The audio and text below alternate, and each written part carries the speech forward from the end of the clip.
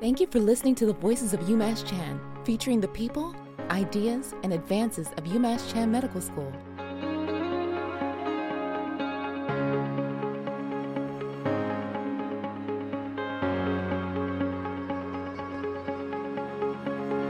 From UMass Chan Medical School, this is the Voices of UMass Chan podcast. I'm your host, Jennifer Berryman.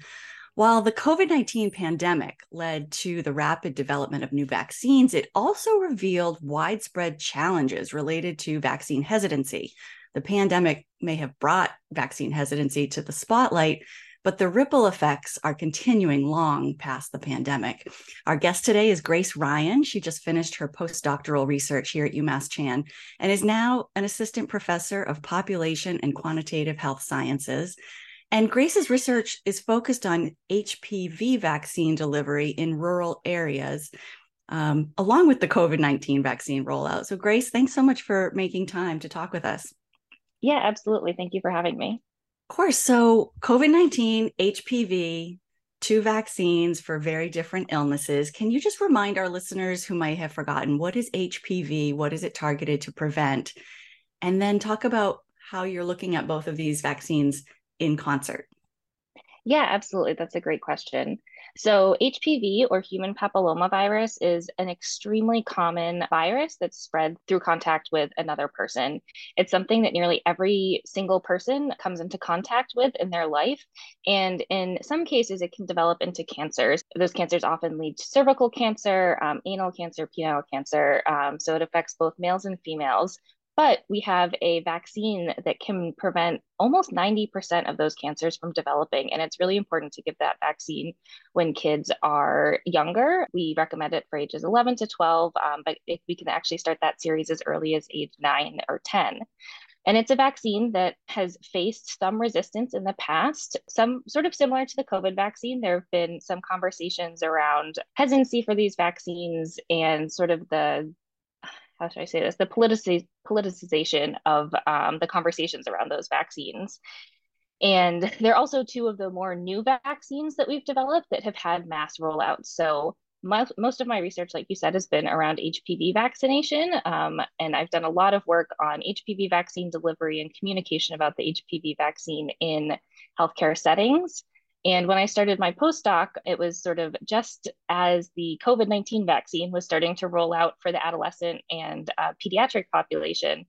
And as I was thinking about it and talking to, my mentors and colleagues here, we sort of started talking about the similarities between these two vaccines. First, in the resistance that they've faced. They're also both multi-dose series, which presents a little bit of a different challenge for getting those vaccines into kids just because of the logistics involved.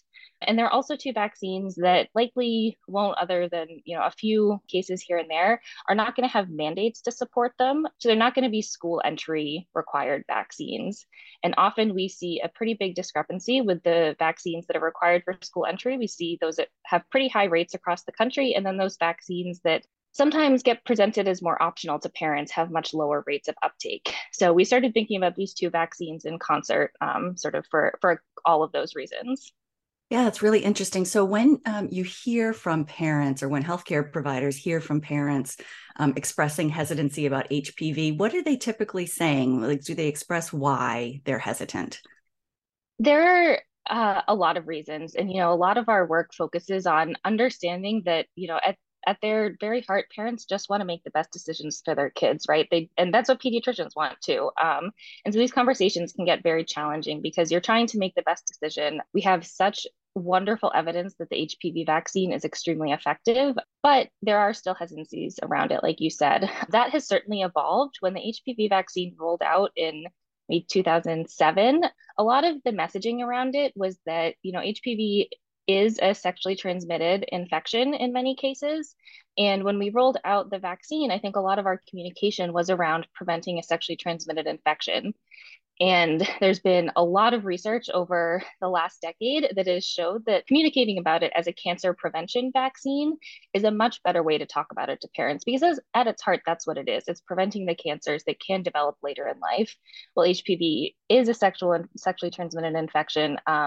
It's one that, like I said, almost everybody is going to come into contact with. It's so widespread. And it also causes, not just sexually transmitted infections, but, warts and things like that. It's a very common thing. And so talking about it as preventing cancer really mitigate some of those parents' hesitancies when they, have thought about it as being, well, my kid doesn't need that yet. They're not sexually active. So we try and steer the conversation a little bit away from that. We have seen recently a rise in parents' concerns about side effects of vaccines.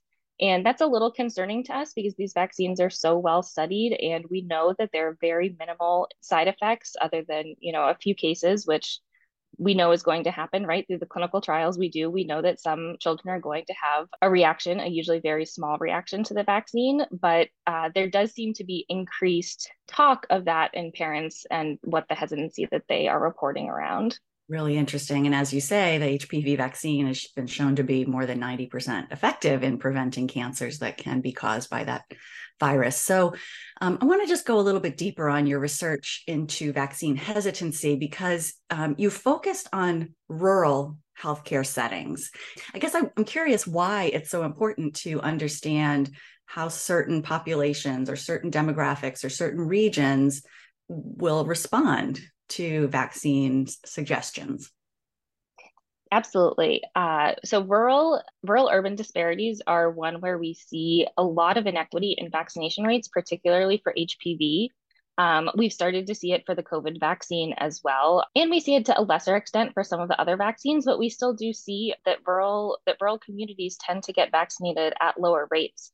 For HPV, we also see that rural communities have much higher rates of HPV-associated cancers, and the morbidity and mortality for that is much higher in these rural areas.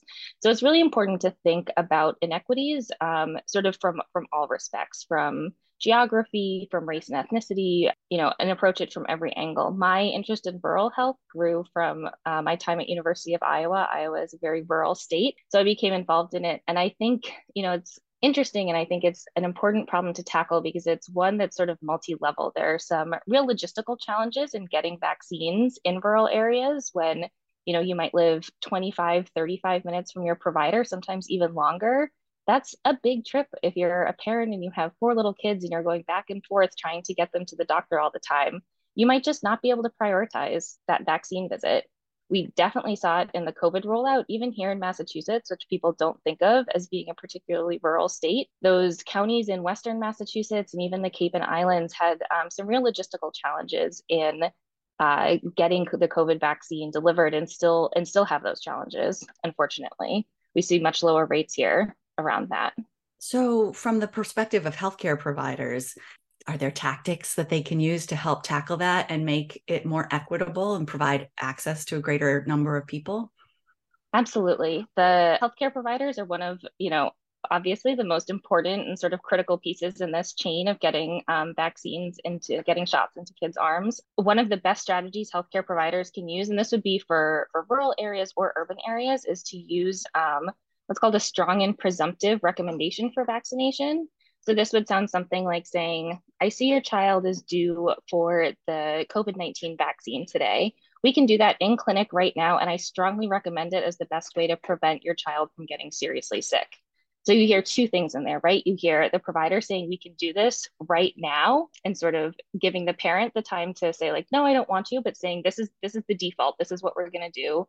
And to add in that piece of, I strongly recommend it to protect your child. So that is one of the best ways, and research has shown that for the HPV vaccine, for the COVID vaccine, for both adults and children, as one of the best ways to communicate from a healthcare provider perspective. Really interesting.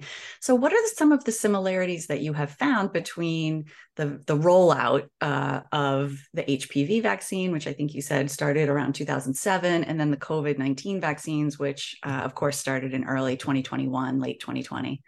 So similarities in the rollout, I think, they're, like I said, they're both vaccines that have faced some more particular kind of hesitancy that's, I think, around how we've communicated about them and the attention that's been paid to them. And because neither of them were rolled out as school mandated vaccines. A lot of times we found that, especially early in the, early for both of them, providers, like I said, we're talking about them as more optional vaccines.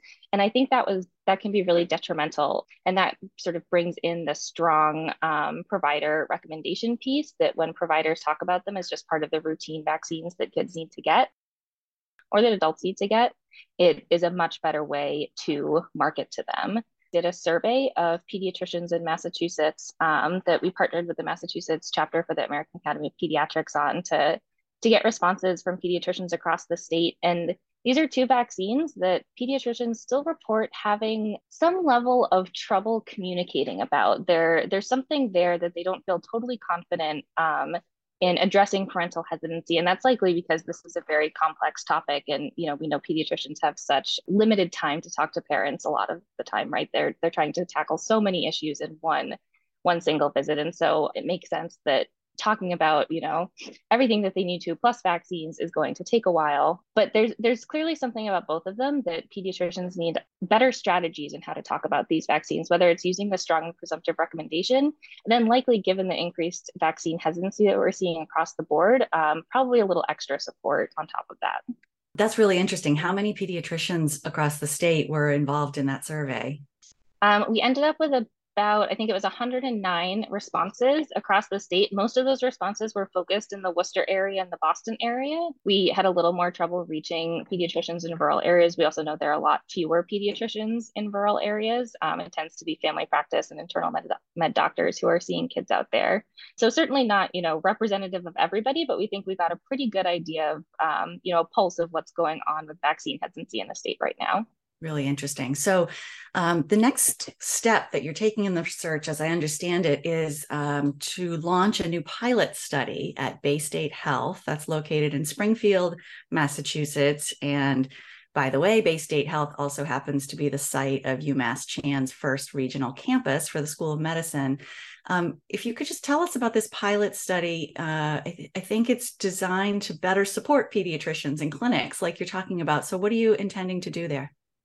Exactly. We're really excited about this collaboration with colleagues at Bay State. This has been a project we've been talking about for a while, and that really grew out of our work during the COVID-19 pandemic to support pediatricians. Our team, through the PRC at UMass Chan, the Prevention Research Center, we received funding during COVID to tackle vaccine confidence, specifically focused on children and families.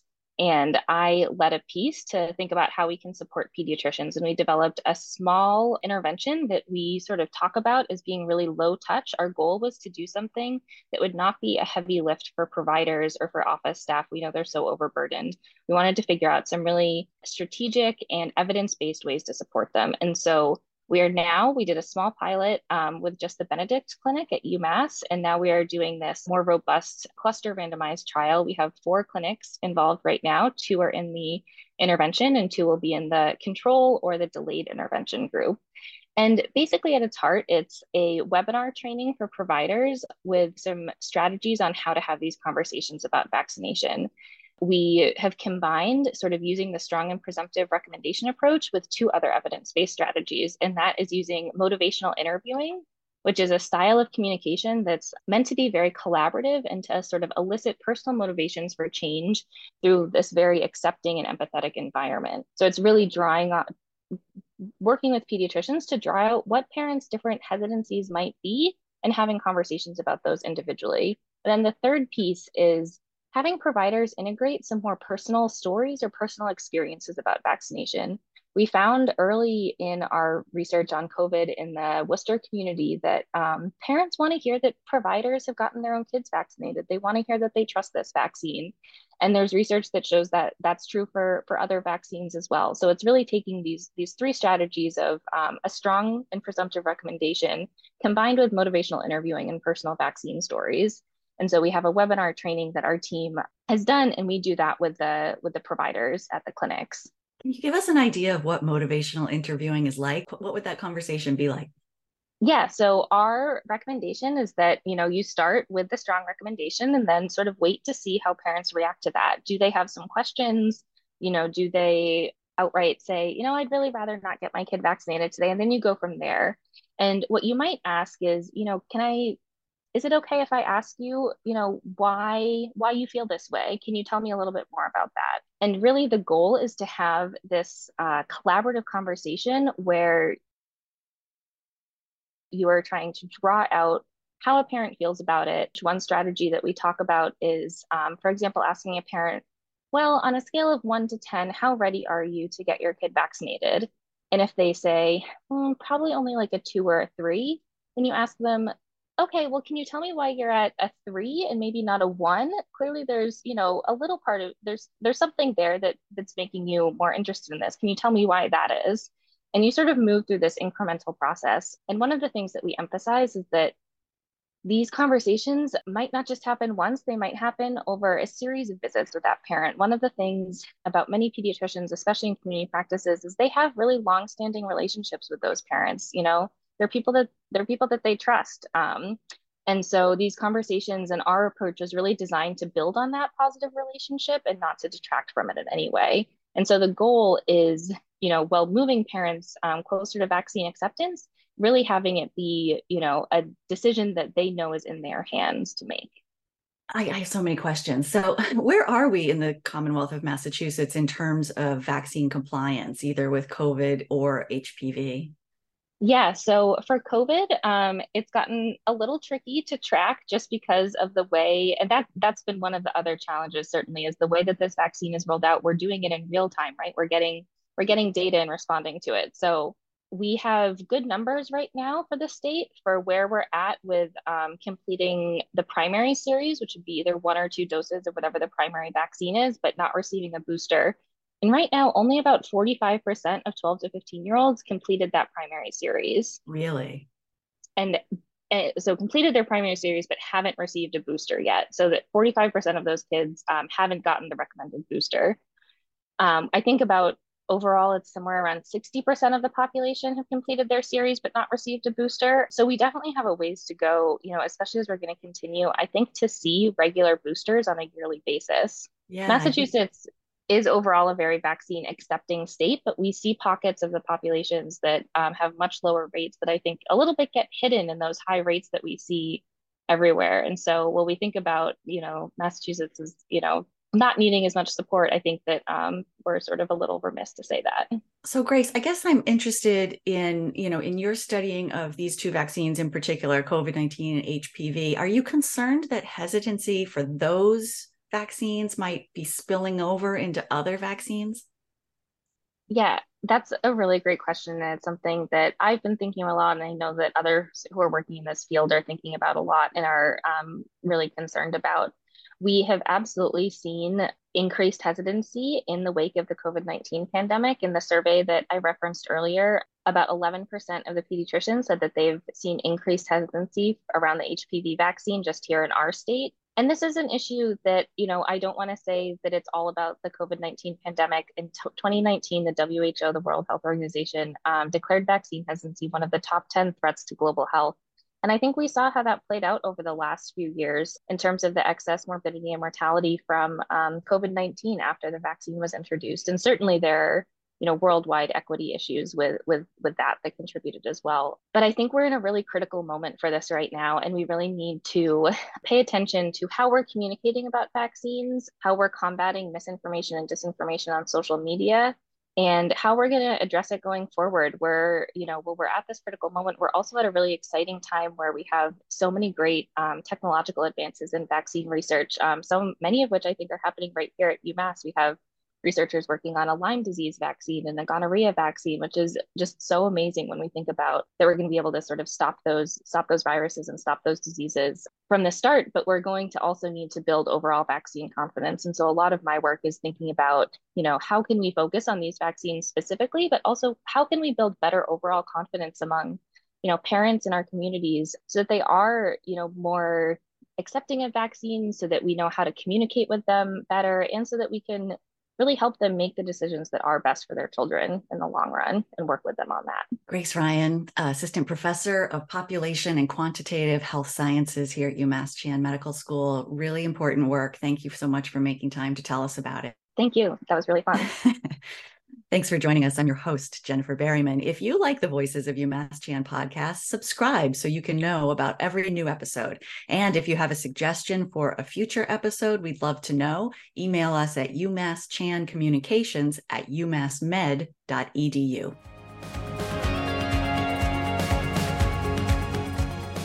Follow us at UMass Chan on Facebook, Instagram, Twitter, and LinkedIn. On YouTube, find us at UMass Chan Medical School.